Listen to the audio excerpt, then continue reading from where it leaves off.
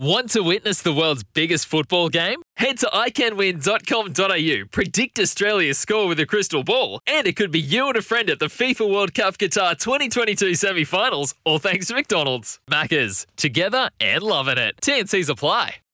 Yes, welcome back, and it's time for Sound Advice. And this year, Jack Johns has covered off some of the most iconic albums ever. But what a way to finish. No more iconic Australian album than this one, AC/DC's Highway to Hell.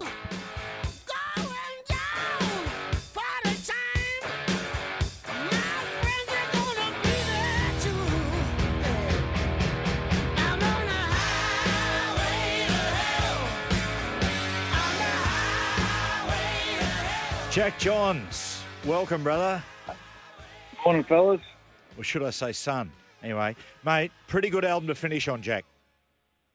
Yeah, not a bad album at all. We did Back in Black about mid-year, and we went into this a little bit, but the last album with Bon Scott, this is one of their best. Yeah, it's one of the tragedies, isn't it, Jack? That he laboured and worked and toiled so long, playing at sort of beer barns and different places, and just when they were about to explode, passes away tragically. Yeah, it's quite funny that there's a fair pattern there. Like with all their albums, they, especially in the US, where now they're massive. The Let There Be Rock album peaked at 154 over there on their charts. This album peaked at number 47 in the US, and then obviously the next album, which was their biggest ever, Back in Black, went to number 4. So you could just see it slowly about to happen for them. Jack, where do you rate this album? So I had a look at. It was rated the greatest Australian albums of all time, 1 through to 200. This was rated number 50, which I think it should be far higher. I think it's been underestimated. Where do you put this album as far as AC/DC albums? Do you see it as the equal or just below Back in Black?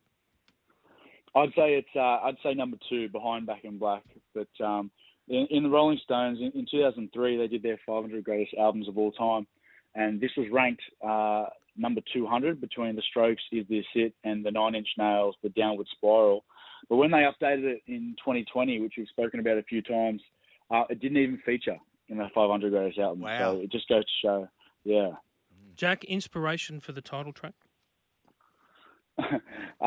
Nothing. Well, I'll give you a quote here from Rolling Stone, a 2003 review by Gret Cott. Sorry, he says Who? AC/DC.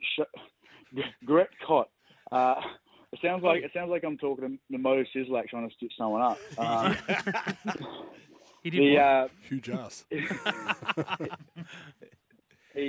His quote says, AC/DC showed how much fun true tastelessness could be. very good. Because I was watching something on this. So apparently the Highway to Hell obviously describes the grueling tour schedules that these bands go under. But it's also a nickname for the Canning Highway in WA, from Fremantle to Raffles, which in the 70s was the hard-drinking rock and roll place that Bon Scott used to go.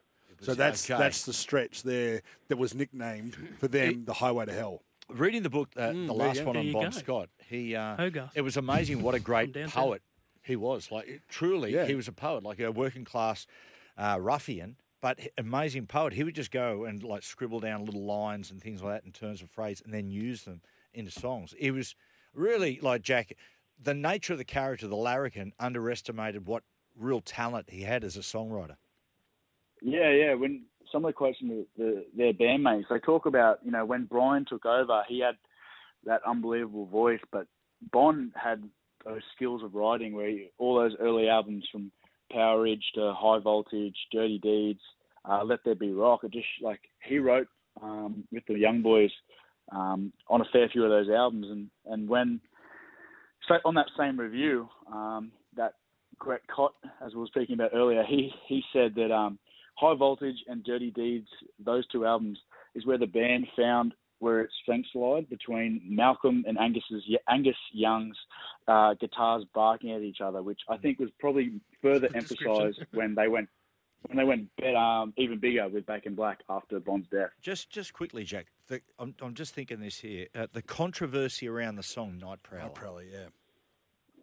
Yeah. It's a well, can we go into it? Yeah, I think we can. Serial killer stuff? We'll call him a serial killer.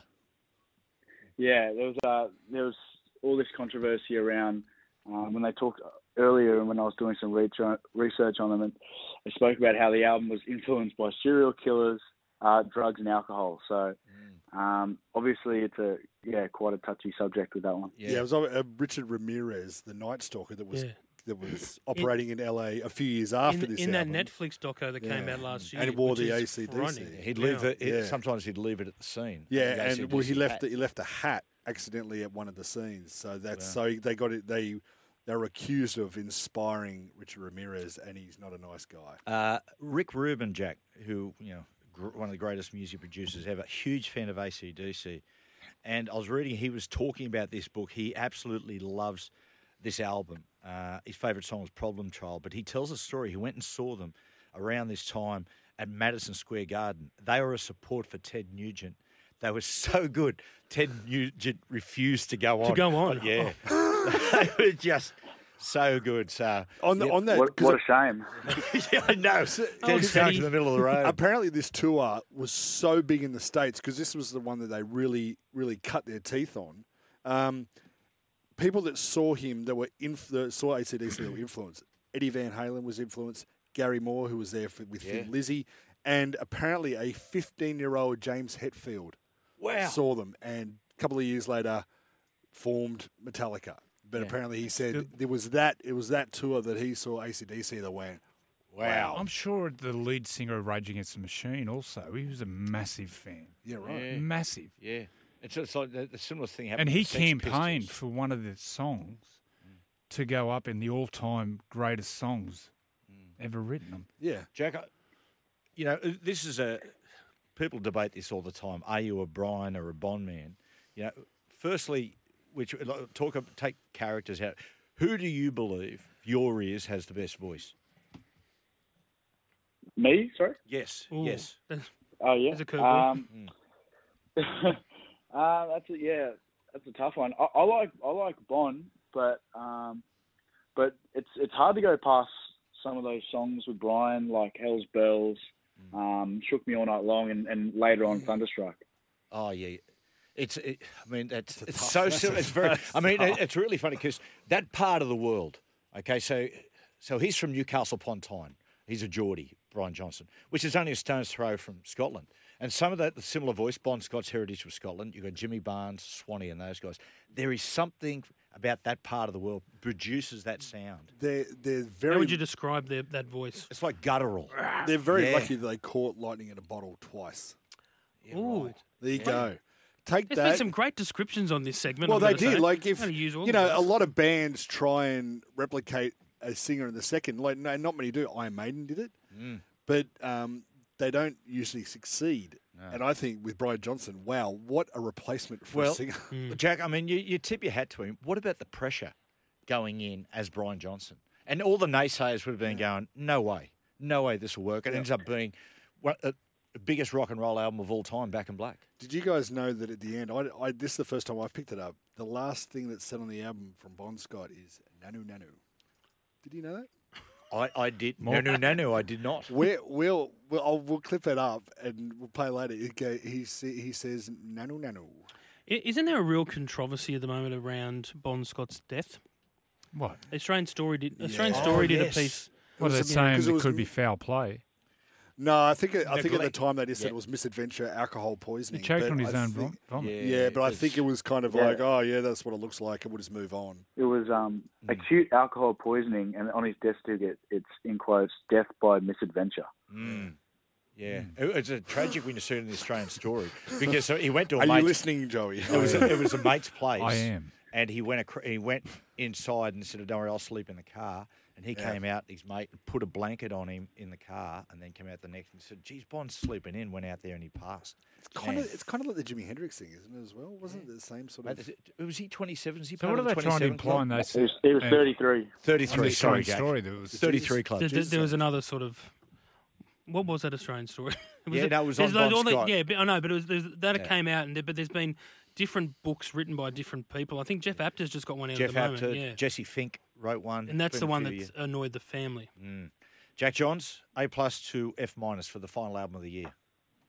Let's give it an A+. Let's finish on a high, Cobber. You know what? God bless you. And, mate, happy birthday for tomorrow, mate. Hey, Jack, are you coming to Everest with me? You're supposed to ring me the other day. I'm about to head up to Sydney in about an hour. I'll give you a ring on the way. Righto. Would you say going up to Sydney from Newcastle, or you're going down? You're going down. You're probably going down, actually. Down. You're probably right. It's like the sound. Down to Sydney town. Hey, mate, just do us a favour when you get there with Charlie. I walked her this morning. Just feed her and clear out the kitty litter as well. Good on you, mate. Well, I will see you tomorrow. See you, mate. I will see you later. We'll take a break. Search and Enjoy next. Shazwa, nano.